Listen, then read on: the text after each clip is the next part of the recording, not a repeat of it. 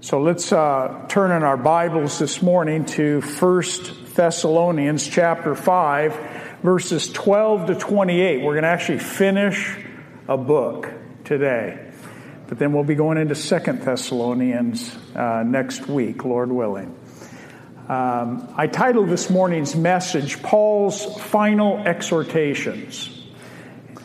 Last week, we finished, if you want to say, the doctrinal portion of this first letter of Paul's. And he talked about the day of the Lord, a specific time frame, a specific period of time that really covers a series of events. We read in verses 1 and 2, but concerning the times and the seasons, brethren, you have no need that I should write to you, for you yourselves know perfectly that the day of the Lord so comes as a thief in the night. The day of the Lord begins, I believe, with the rapture, or the gathering together of all the true believers of all ages that are going to be caught up with those who have fallen asleep in Christ. We're going to be caught up together in the air to meet the Lord in the air, and we're going to be in eternity with Christ. Following that rapture, and still under this day of the Lord, there's going to be a tribulation period of 7 years. We can read about that in Daniel 9.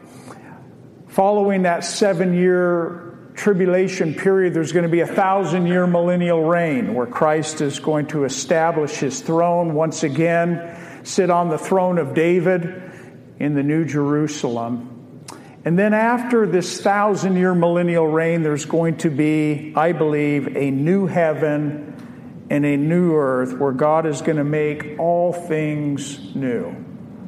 Wow. Looking forward to that day. We have eternity together, church. That's pretty exciting to think of. Never dying. Living forever in eternity with the one who saved us. The one who did all of this. Incredible. Paul finishes, though, this letter to the believers at Thessalonica with some practical words. These are words on how we should be living in relationship to God and relationship to one another. And I've always shared that. It always starts this way so that it could affect this way. And that's important always to keep in mind. If this is not right, this will never be right. And so we have to get that order correct. The church was an example, this church at Thessalonica, to all the other churches that were in the region of Macedonia and Achaia. But it's also important to note that there's no perfect churches. Though they were a model church and had many things that we could look at and desire to be like, Paul still needed to urge this church. He needed to exhort them, and he prayed for them often. One of Paul's favorite terms for believers is brethren, brothers. And keep in mind that whenever you see brother or brethren in the Bible, that includes you women. It doesn't make a distinction between the sexes. It's you're a brother. But we could say you're a sister in Christ. But Paul loved that term because it brought it home. Here we are as believers. We're brothers and sisters in Christ. It's an important, I believe, way to look at our relationship with one another. We also think of ourselves as the family of God because we're all children of God and we're all part of this family of God, universal over the whole world, those that are true believers. And then we are also part of this family here of Calvary Chapel Fellowship. We actually see that Paul uses this word brother or brethren 60 times in the New Testament. In 1 and 2 Thessalonians, he uses it 28 times, and 5 of those times are in this last part of chapter 5 that we're covering today. Paul viewed the church as a family. He also, though, used the human body as a picture of the church. You are the body of Christ. Who is the head? He's the head, you're the body.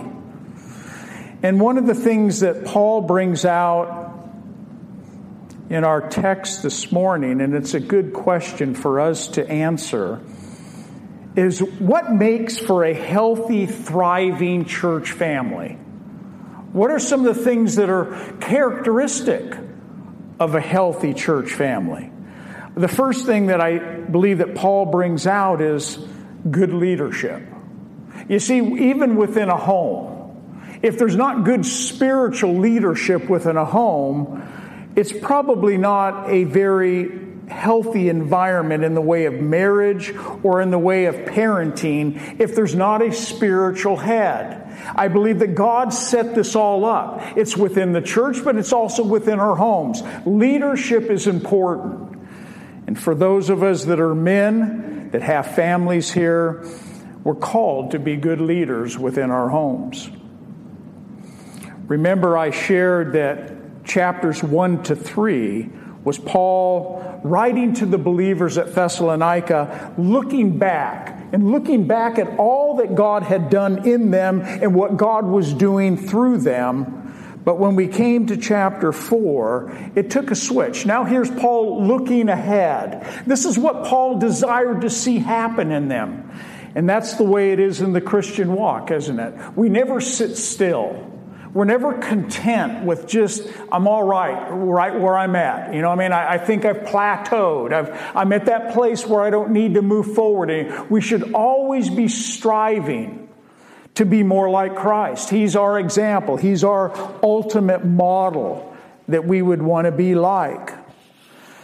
We find in this last section or this last portion of Paul's first letter some final exhortations and instructions that are important for us to know. He's closing this letter with these words. It's like, how much can I get into this last chapter is what we're going to see even this morning. I read a quote, something that a pastor by the name of Ray Stedman wrote. It was actually the prelude to the chapter that we're going to read this morning. And it was a serious warning to the introduction of this next section. And so I think that he said it so well, I'll just read you what he wrote. I heard a man say, the most important thing in learning to relate to others is personal honesty. Once you learn to fake that, he added, everything else is easy. Many people, unfortunately, seem to follow that philosophy.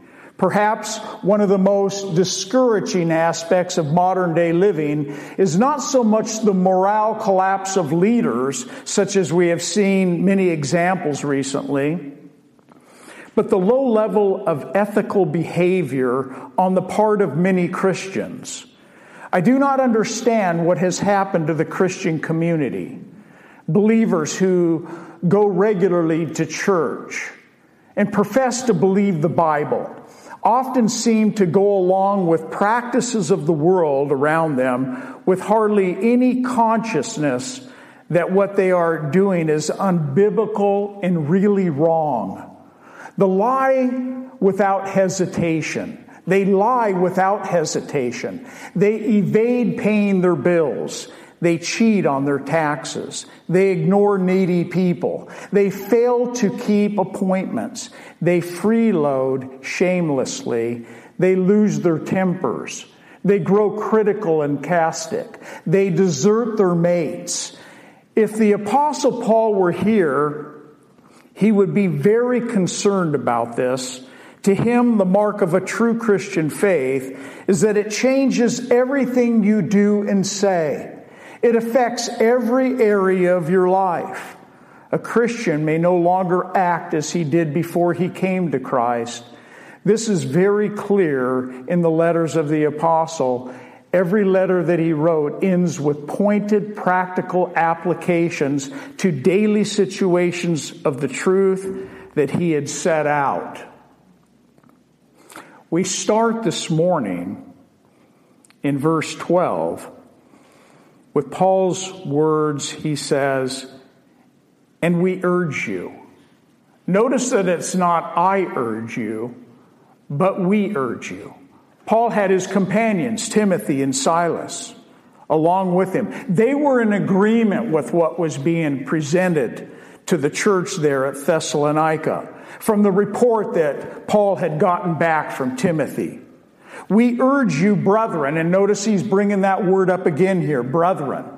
Brothers in Christ. I'm speaking to you as brothers in the Lord, and so I can speak this way to you. If this room is full of unbelievers, I couldn't be speaking about the things that I'm saying this morning, and for the audience to be saying, that makes sense to me. It wouldn't, and they wouldn't apply it. But it should apply to us as believers. "We urge you, brethren," he says, "to recognize." Now, if you have the old King James Bible, it reads, "We urge you, brethren, to know or to recognize those who labor among you and are over you in the Lord and admonish you." A healthy church, as I've said, is a church that recognizes that God has established leadership within the church. Just like in a marriage. In churches, God has leadership, and leadership is important. I think that a good example of this is found in the book of Ephesians, where Paul was writing and he was talking about the roles and the giftings that have been given to the local church. Really, these giftings are given by God. God gives them to the church. If you want to look at that, turn in your Bibles to Ephesians 4. I think this is important. Ephesians 4:11. Paul is writing to the church at Ephesus, and he's telling them that these roles and giftings to the church, to the local church, are gifts from God.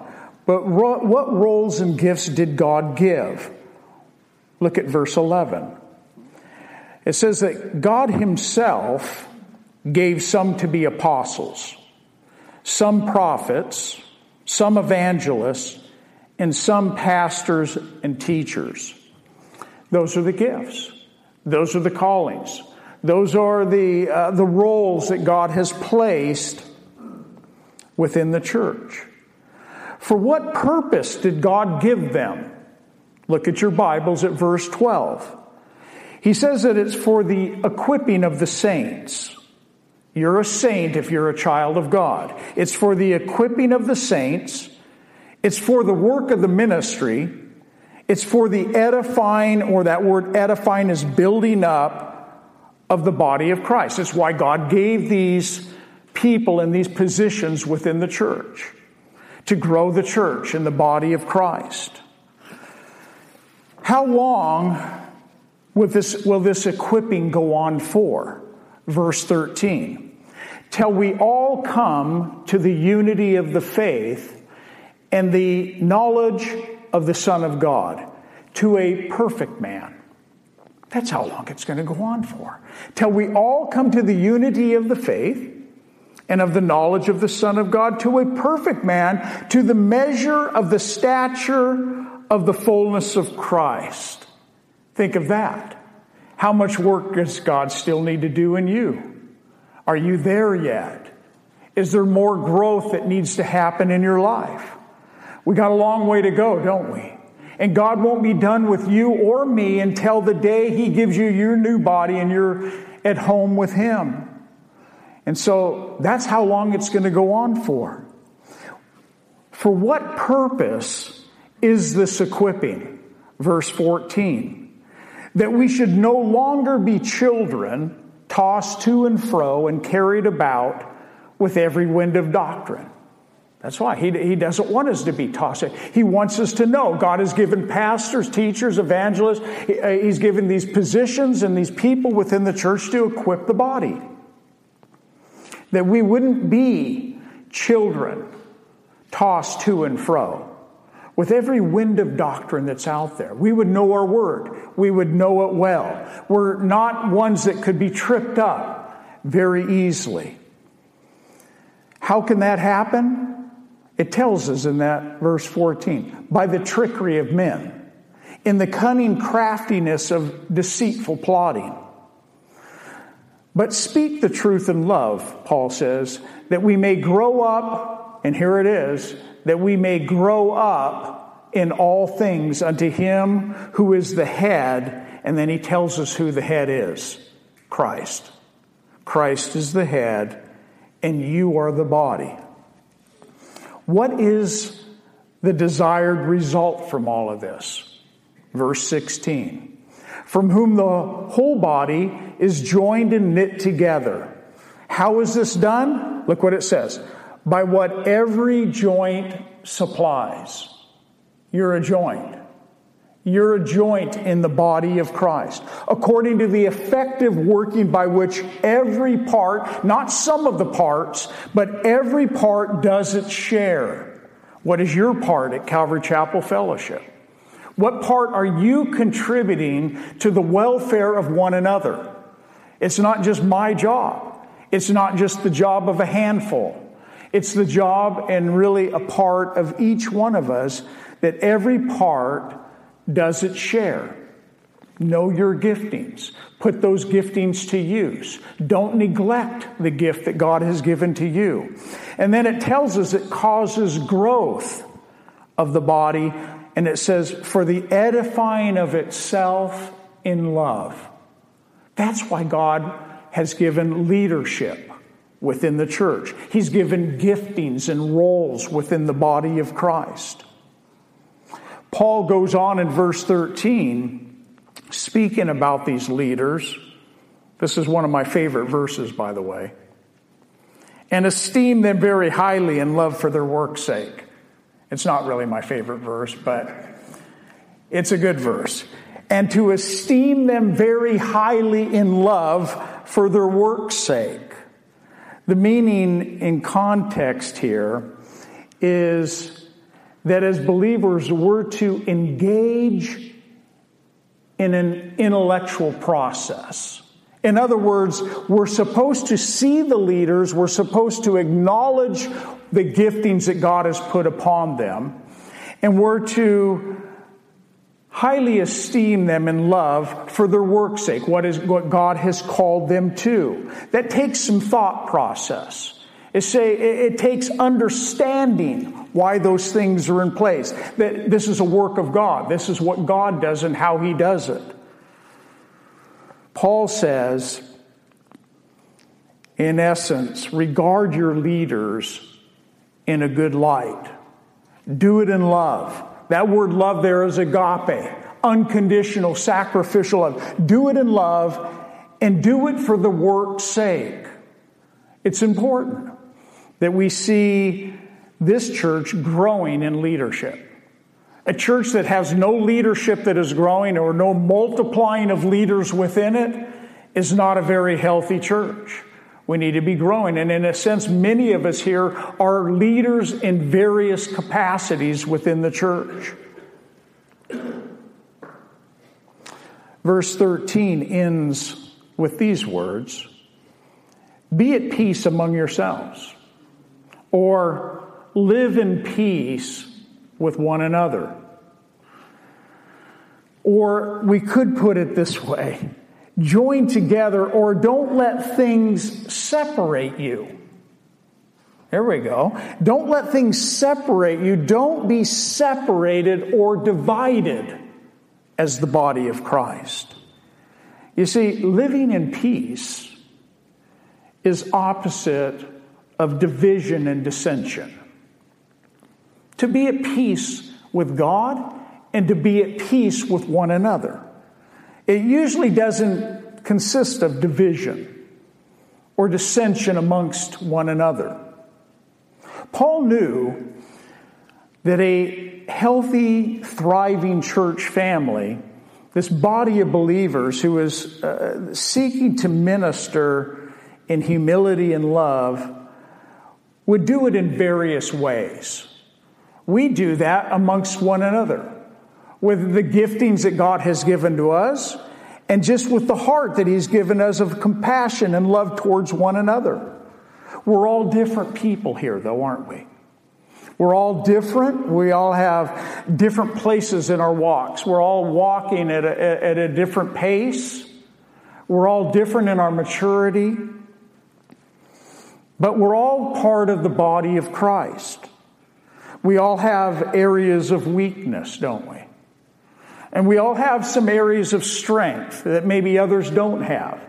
That's the body of Christ. And we're real people that just have these various things. And some of us have, just issues. And God's working in those issues. But we learn to live peaceably amongst one another. You see, Paul was not surprised that there were those in the church who were weak. This didn't alarm him. He knew that was the case. He knew that there were people in the church that struggled even with other people in the church. That there were struggles even in the midst. He knew that there was no such thing as a perfect family. We're the family of God. But it's not perfect because we're imperfect people. But it's important to note that being at peace with others requires that you make a conscious choice to do so. That you don't let strife, you don't let division come between you and another brother and sister in Christ. In other words, it's saying to myself, I'm not going to let that happen. My flesh wants to, but I'm not going to let that happen. I don't want strife in my own life. I don't want to see strife in our church. I don't want to see division in our church. And I'm not going to let it happen. And Lord, would you help me? And you see, it's all how we approach it. It's our mindset. And when we live that way and when we operate that way in the body of Christ, the result of that will be peace. There will be peace in our midst. There'll be peace in your own heart. Peace with others.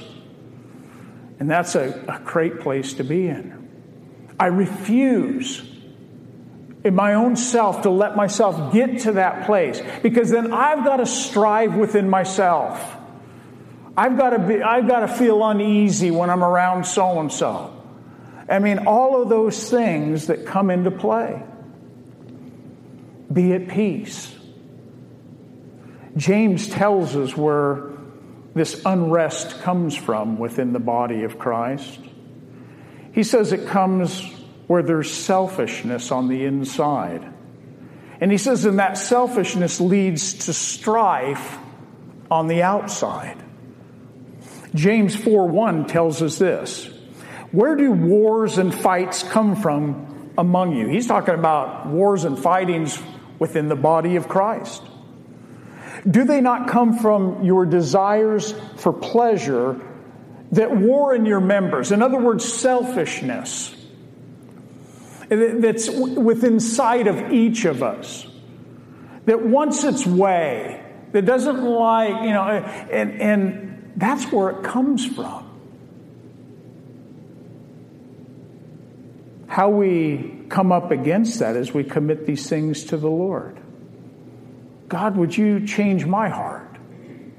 Help me to live at peace with my brothers and sisters in Christ, to encourage them, to lift them up, to see that there's differences between us. But we still dwell together. We still minister. We're still focused on what we're here for. I really think that probably the number one issue in every church when it comes to strife and dissension has to do with personal relationships. It's a big thing. Why? We've got a bunch of people that come together every week from all different walks of life. We're all different. It's okay to be okay with people being different. They don't all have to be like me, and I'm glad you're not. But don't make everybody want to be like you. Just enjoy them for who they are. Paul now closes this letter with 12 different exhortations. Notice I looked at the clock. That you should all live and grow by these things. In verse 12, Paul said, we urge you, brethren. And now in verse 14, he says, we exhort you, brethren. Look at this list, verse 14. Now we exhort you, brethren, warn, or another word is admonish those who are unruly. Comfort the faint-hearted. Uphold the weak. Be patient with all. See that no one renders evil for evil to anyone, but always pursue what is good, both for yourself and for all. Rejoice always. Pray without ceasing. In everything give thanks, for this is the will of God in Christ Jesus for you. Do not quench the Spirit. Do not despise prophecies. Test all things, hold fast to what is good, abstain from every form of evil. Paul's first exhortation in verse 14 is, now we exhort you, brethren, or we could say, I urge you, or I beg you, Christians, is what Paul is saying, that you would warn those who are unruly. He's putting it on them. He's not the one directly warning. He's saying to the believers there that you should warn those who are unruly. This word warn, translated admonish, is a command. Paul is commanding the believers there to do this. The unruly could also be translated the careless Christians. Those who are, in a sense, walking a fine line in their walks. They're being idle. They're being lazy. They're not occupying until the Lord's return. That's what he's admonishing them to do, to look out for the unruly. You see, admonishing these believers was different than teaching. I can get up here and teach the Word of God to you.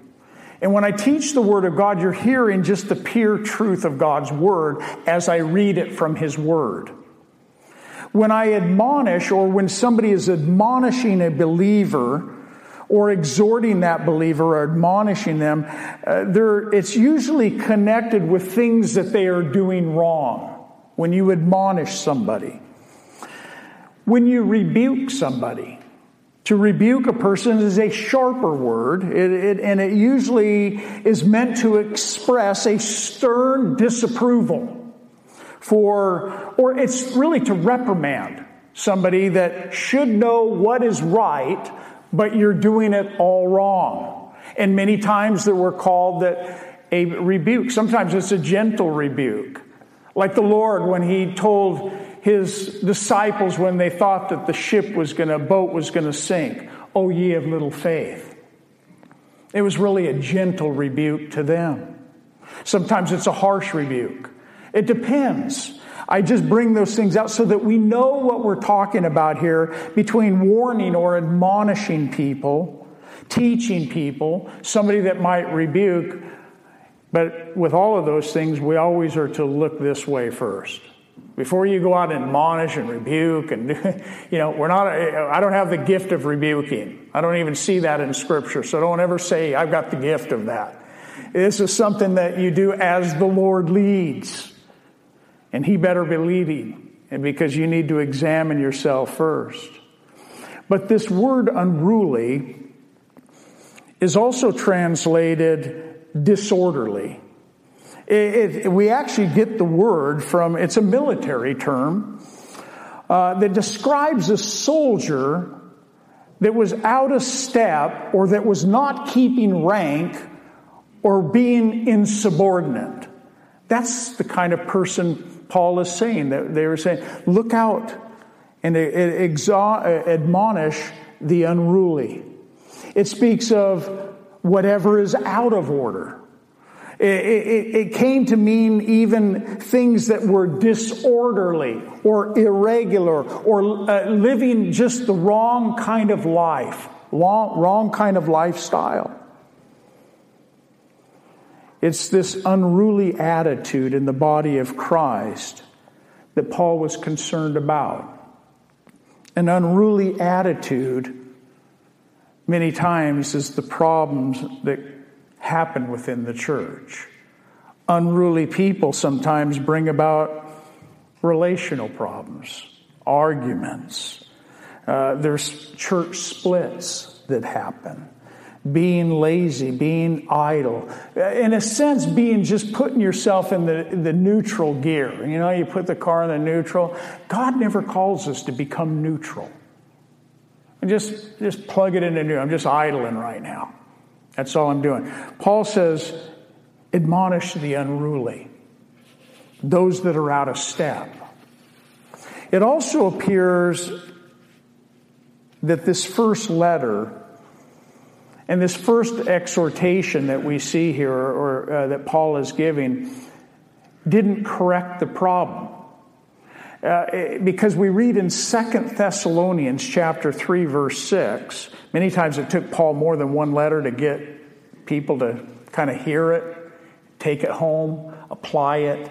2 Thessalonians 3:6, Paul wrote again, he says, "But we commend you, brethren, in the name of our Lord Jesus Christ, that you withdraw from every brother who walks disorderly," it's the same word, "and not according to the tradition which he received from us. For you yourselves know how you ought to follow us, for we were not disorderly among you." In chapter 3, verse 11, he says, "For we hear that there are some who walk among you in a disorderly manner, not working at all, but are busybodies." You see what's going on and how Paul had to get to the real issues of things. He spoke directly to real issues with real people, just like we have today. Nothing's new. And then in 4:11, that you also aspire to lead a quiet life and to mind your own business. Wow, that's real direct. The second exhortation in verse 14 is, comfort the faint-hearted. This is a work for all of us, by the way. Comfort the faint-hearted, or comfort the feeble-minded in the Old King James. Faint-hearted means literally a small-souled, S-O-U-L-E-D, a small-souled, or the despondent. It's those who are feeling hopeless at times within the church, those that are discouraged, those that are dejected. And as a body of believers, we look out amongst our brothers and sisters in Christ, and we're called to comfort the faint-hearted. You know, when our eyes are on ourselves and everything on me, we don't see anything outside of that. When my eyes are not on myself and I'm looking out amongst one another, God can use us in great ways. Because there are times that we come discouraged. There are times that we come despondent or feeling that hopelessness from circumstances in life. And that's what the body of Christ is about, encouragement. Comforting the faint-hearted. Isaiah 57:15 says, God will revive the spirit of the humble, revive the heart of the contrite ones. We need to be used of the Lord in this way, even in this body here. Looking out amongst your brothers and sisters, encouraging when they're going through trials, struggles, when they're really, maybe you're privy to some of the things they're going through. And you're here to pray. You're here to encourage. It should be a safe environment for us here, not a critical environment, a safe environment. Remember Paul's words back in chapter 2, verse 11. As you know how we exhorted and comforted and charged every one of you as a father with his own children. That was his heart. Like a father with his own children, just only wanting the best. Could we take on that same kind of mindset and heart towards our brothers and sisters? You know, just like a father with a child. And I care so much about how you're doing.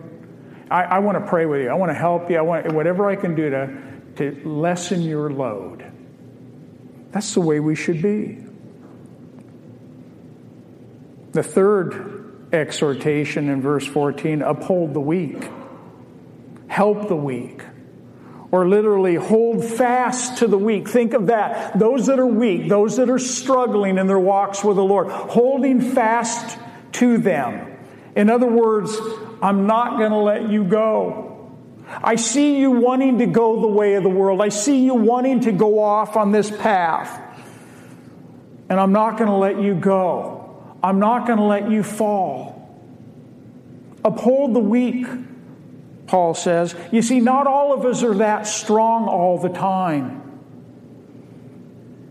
And we need to be used of the Lord to encourage one another, those that are weak in faith. Typically, a Christian who is weak in faith and one who is struggling in their walk is one who struggles with the liberty that we have in Christ. You see, we're free in Christ. Not free to sin, but we have liberty in Christ Jesus. But many times, the weak in faith, they struggle with this liberty and they kind of play with it and give into it. And yeah, you know, God will forgive, you know what I mean? But that's not how we should be. Paul in Romans 14:1 says, receive one who is weak in faith, but not to dispute over doubtful things. For one believes he may eat all things, but he who is weak eats only vegetables. You see, there's times where we feel like, you know what? You're not really understanding things completely. You don't really get it all. But I'm not going to beat you up on that. I'm not going to try and drive that point home, because if that's what your conscience tells you, then I'm okay with that. You need to do before the Lord what you feel that your conscience is telling you before the Lord. If that means not eating meat, I won't do it either then. That's a brother and sister in Christ. Romans 15, verse 1. We then who are strong ought to bear with the scruples of the weak, and not to please ourselves. Let each of us please his neighbor for his good, leading to edification. For even Christ did not please himself. You see, he came as a servant. He came and just yielded his whole self for you and me. And we're called to do the same for one another.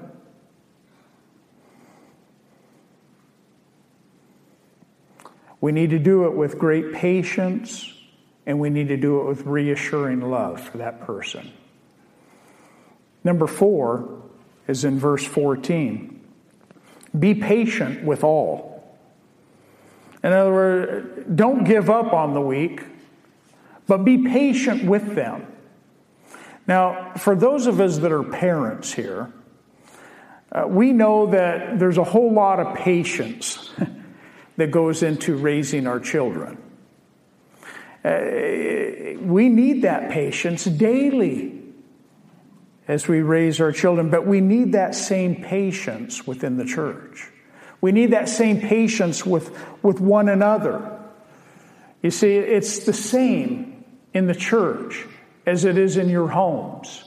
Hopefully we're being patient with our spouse.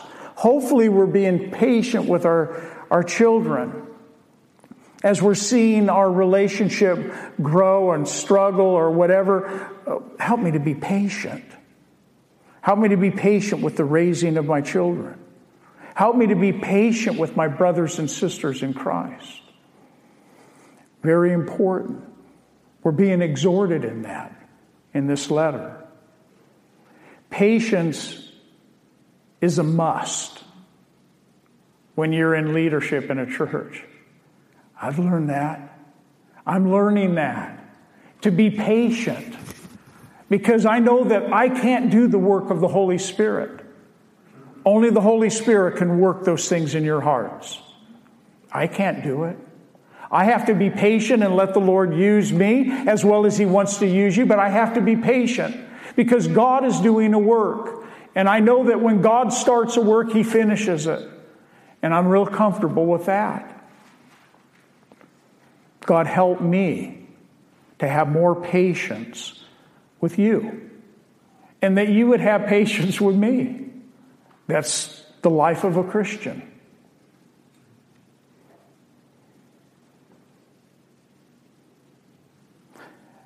Number 5 is in verse 15.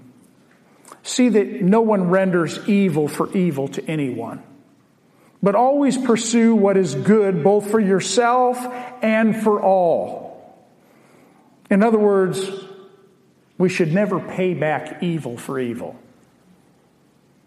That's uncharacteristic of a believer, to want to repay evil for evil. I don't think any of us here like getting burned. We don't like getting burned in relationships. We don't like to think that, we're like this, but it's not what I thought. And many times we get, in our minds anyway, burned by people that we thought loved us. Maybe that we've invested our life into. It's one of the hardest things for a pastor. The hardest thing is to invest into people's lives and then to see them go off another way. And I'm not talking about leaving a church. I'm just saying go off another way. Sometimes it includes leaving the church.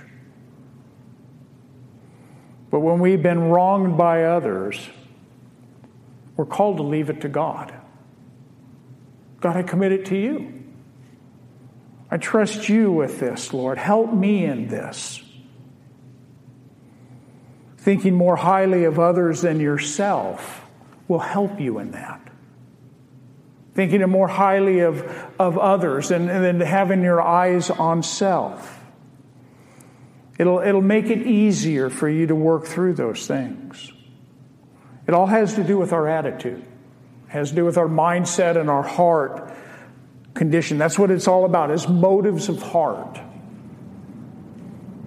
Paul gave us some words in Romans on this matter. He says in Romans chapter 12, verse 17, he says, repay no one evil for evil. Have regard for good things in the sight of all men. If it is possible, as much as depends on you, live peaceably with all men. Beloved, do not avenge yourself, but rather give place to wrath, for it is written, vengeance is mine, I will repay, says the Lord.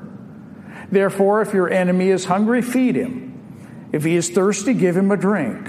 For in doing so, you will heap coals of fire on his head. Do not be overcome by evil, but overcome evil with good.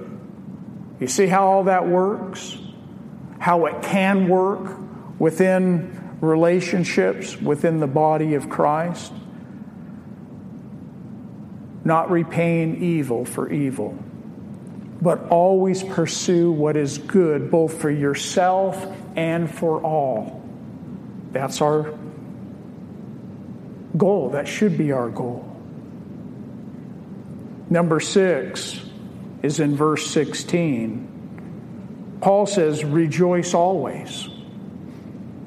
The Authorized King James says, rejoice evermore. In Nehemiah 8:10, it tells us the joy of the Lord is our strength. I think as Christians, we should have joy really coming forth out of our lives. Why? Because we have the fruit of the Spirit that lives within us. Galatians chapter 5. The fruit of the Spirit. You can read the list. And one of those is joy. And being able to rejoice and have joy even in the midst of circumstances. It's the fruit of the Spirit. Rejoice always, believers, is what Paul is saying. When you serve God and you serve one another with joy, there's no struggles.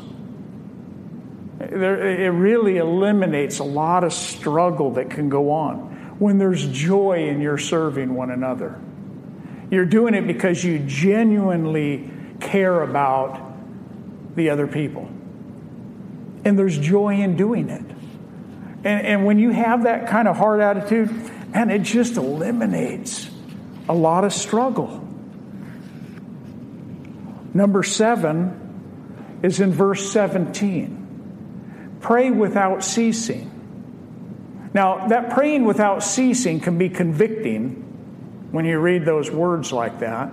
But it's not saying to us as believers that we're to pray nonstop. In other words, you get up in the morning and you just hit your knees and you're on your knees all day long praying. We have to work. We go about our business. But praying without ceasing is being in tune with God all the time. God, I want to be in tune with you as I go about my day, as I'm working, as I'm out amongst people, that I could be communicating with you even though I'm not saying anything with my mouth. Even though I'm not in my prayer closet, so to speak, or on my knees, but I'm actually communicating with you as you bring people to my mind, thinking about different things and just lifting up in prayer. That's how I believe Paul was able to say, I pray with you for you without ceasing, because you're always on my mind. And when God brings you to my mind, I lift you up in prayer.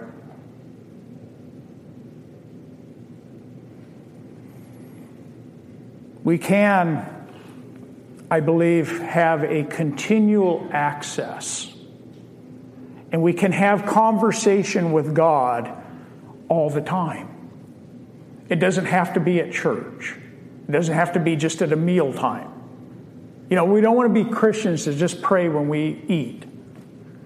Or, but that I would have this continual heart of communication with the Lord throughout my day, praising Him, thanking Him, lifting one another, whatever it might be.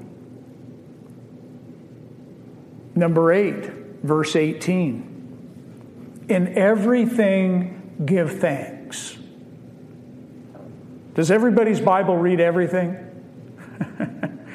Yeah, okay, good. In everything give thanks.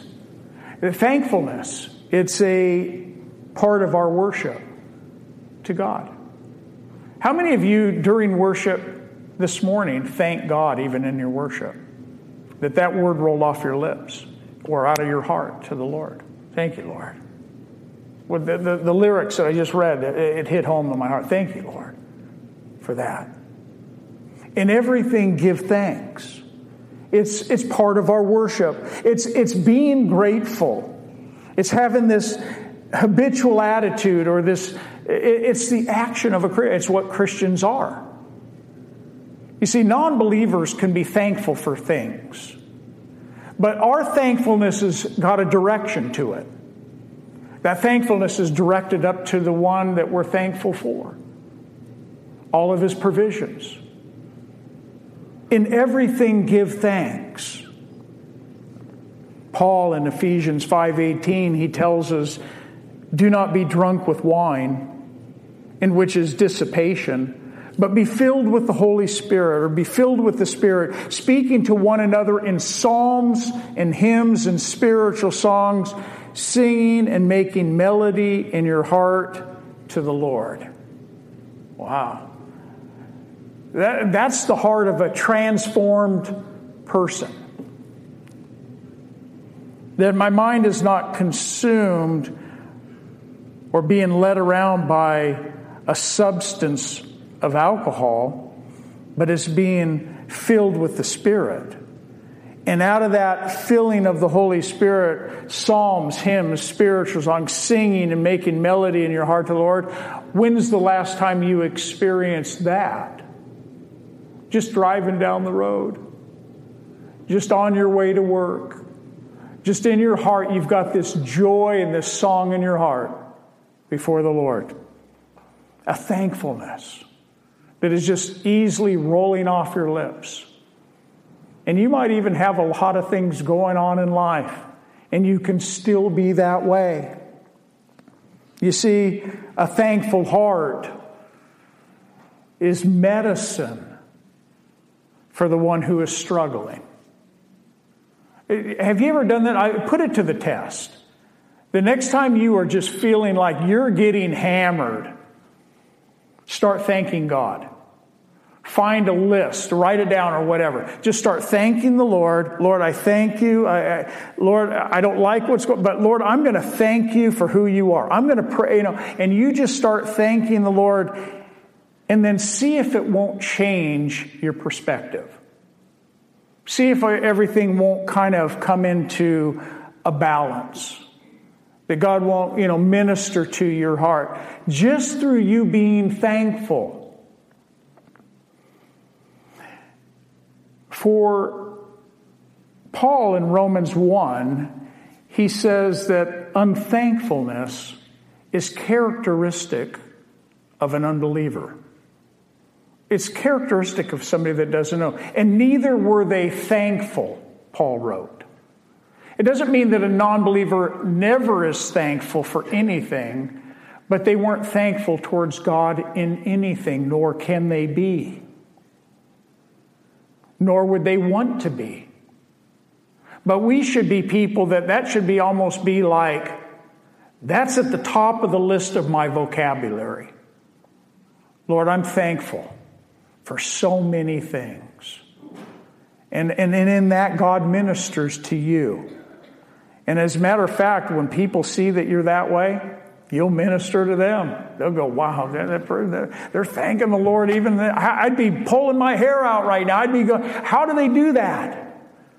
They're thanking the Lord and they're thankful to the Lord. And I can't do that, but you can. Number 9, do not quench the Spirit, or do not strive or stifle, do not stifle or suppress or subdue the Holy Spirit's work in your life. That's what it means to quench the Spirit. You don't want to stifle or suppress what God's wanting to do in you. How would we do that? Well, have you ever sat on a Sunday morning or any other service or heard a Bible study and you felt like you're zoned out, man. You're just not even there. Everything that was just said, nothing really hit home. It didn't really get to me at all. I didn't feel convicted one bit. I didn't get encouraged from it either. But there's nothing going on. Do not quench the Spirit.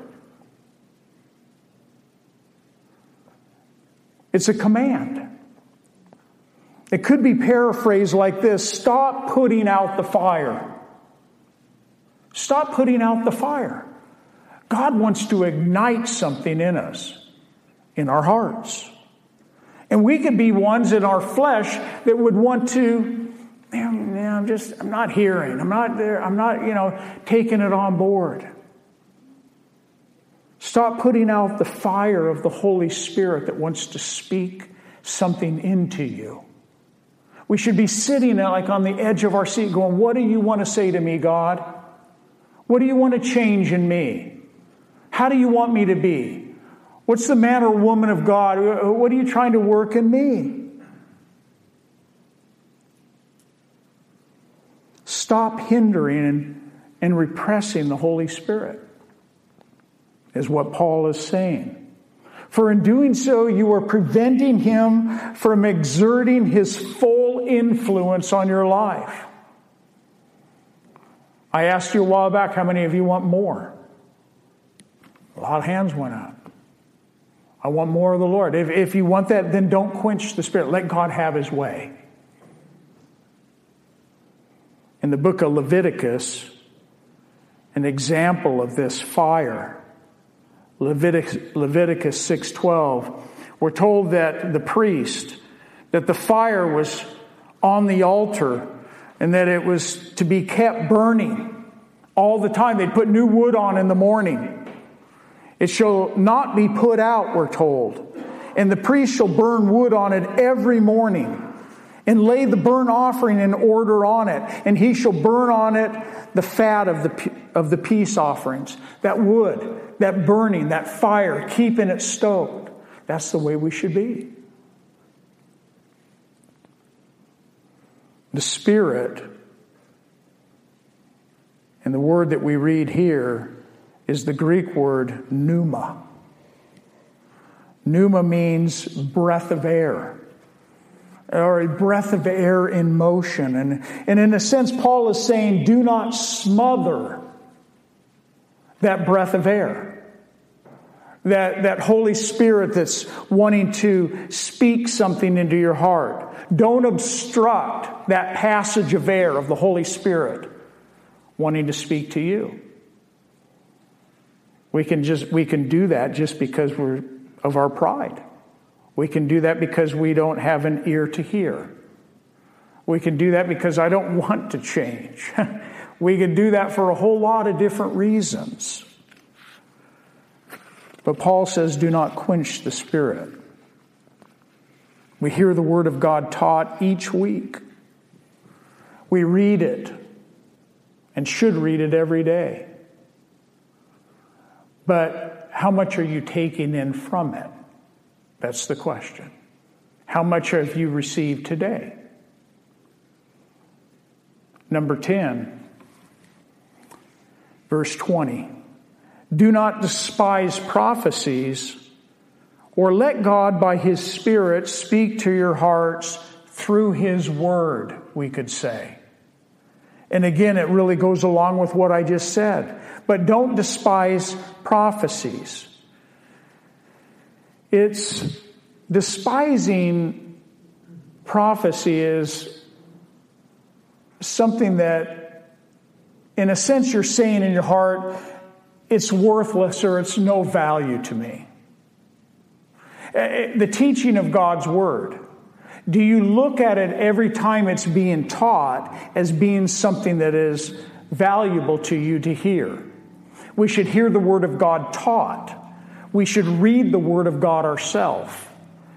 And do we look at those things as being God speaking through a person or God speaking to us?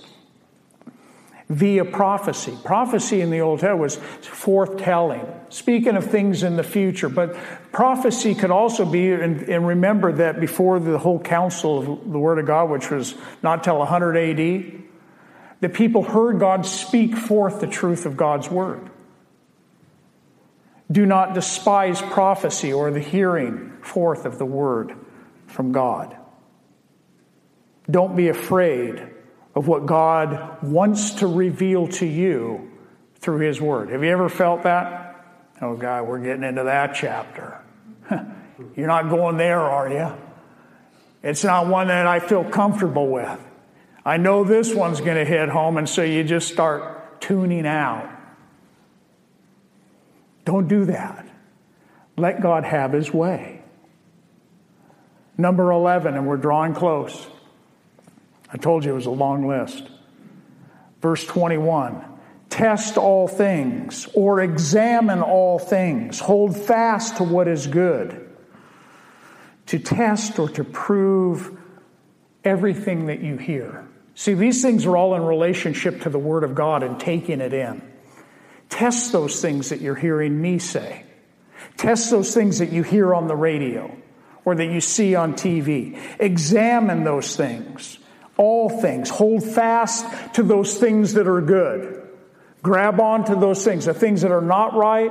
Have you ever heard somebody teach and go, that was good, and then, 90% of it was no good? There can be a little bit of good, and there can be some that are not good. So we're to test everything. Test all things, and then hold fast to those things that are good. Remember that we have the Spirit of truth that lives inside of you, that reveals and illuminates His Word to you, but you have the Word of God. And you look to the Word of God. And when things are being taught, is it in the Word of God? If it's not found in the Word of God, then no. Is it in God's Word? Yes. Okay. I've tested it. I've examined it. It's right. I see that. God's revealed that to me. And I hold fast to it. I'm not going to move away from it. Titus 1:9. Holding fast the faithful word, is what he says. Holding fast the faithful word, as he has been taught, that he may be able by sound doctrine both to exhort and convict those who contradict. Using the Word of God. The faithful word, it's referred to as. Number 12, the last one, verse 22.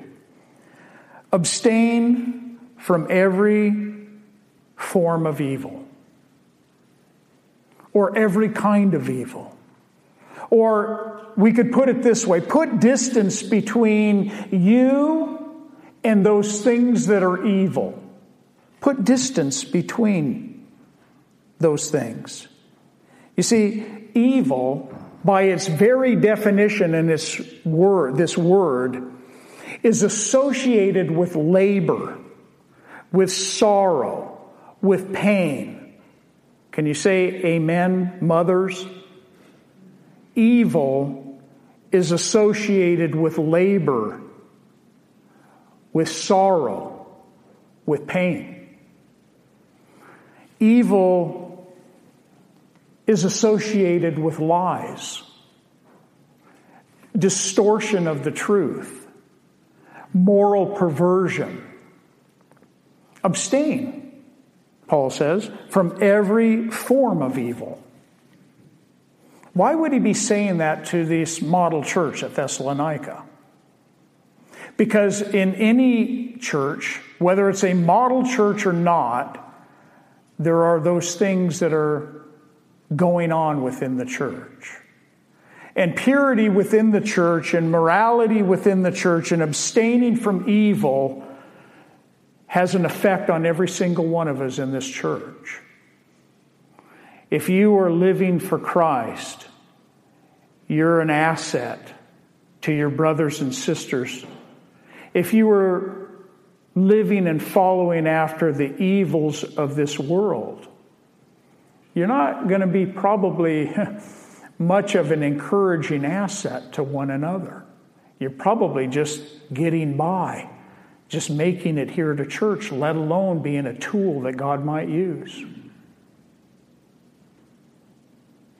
Philippians 4:8, Paul wrote this also. He says, finally, brethren, whatever things are true, whatever things are noble, whatever things are just, whatever things are pure, whatever things are lovely, whatever things are of good report, if there is any virtue, if there is anything praiseworthy, then meditate on these things. That's how we take a mindset that has been following after evil things and following after things that are impure. And Lord, help me to set my mind, and that's where the battle is. Help me to set my mind on these things. Meditate on these things. Paul closes, and I'm going to close with this because we're over time and I'm not even going to comment, so just bear with me. Now may the God of peace himself sanctify you completely, underline that word, and may your whole spirit, soul, and body be preserved blameless at the coming of our Lord Jesus Christ. He who calls you is faithful, who also will do it. Brethren, pray for us. Greet all the brethren with a holy kiss. Do you want some explanation on that one? Okay. You can just give each other a hug and whatever. I mean, culturally speaking, yeah, but it was usually men to men and women to women. But anyway, greet the brethren with a holy kiss. I charge you by the Lord that this epistle be read to all the holy brethren. Interesting that he puts that in there. This be read to all the holy brethren. The grace of our Lord Jesus Christ be with you Amen. That's how he closes his letter. It's interesting. Paul opened this letter with grace in chapter 1, and he closes the letter with grace like he does in all of his letters. But this is what's interesting about what Paul understood about grace, and I hope you understand it the same way. Paul said in 1 Corinthians 15:9, he says, "For I am the least of the apostles, who am not worthy to be called an apostle because I persecuted the church of God. But by the grace of God I am what I am, and his grace toward me was not in vain. But I labored more abundantly than all, yet not I, but the grace of God which was with me." How much grace did you need getting up today? How much grace will you need this afternoon from God to enable you to go forward in your walk, to be pleasing to him in all that you do? We hope you have enjoyed today's study. For more information on teachings, events, worship times, and location, please visit our website, ccfwinstonsalem.com. From Pastor Greg and all of us at Calvary Chapel Fellowship, thank you for listening and being part of our study through God's Word.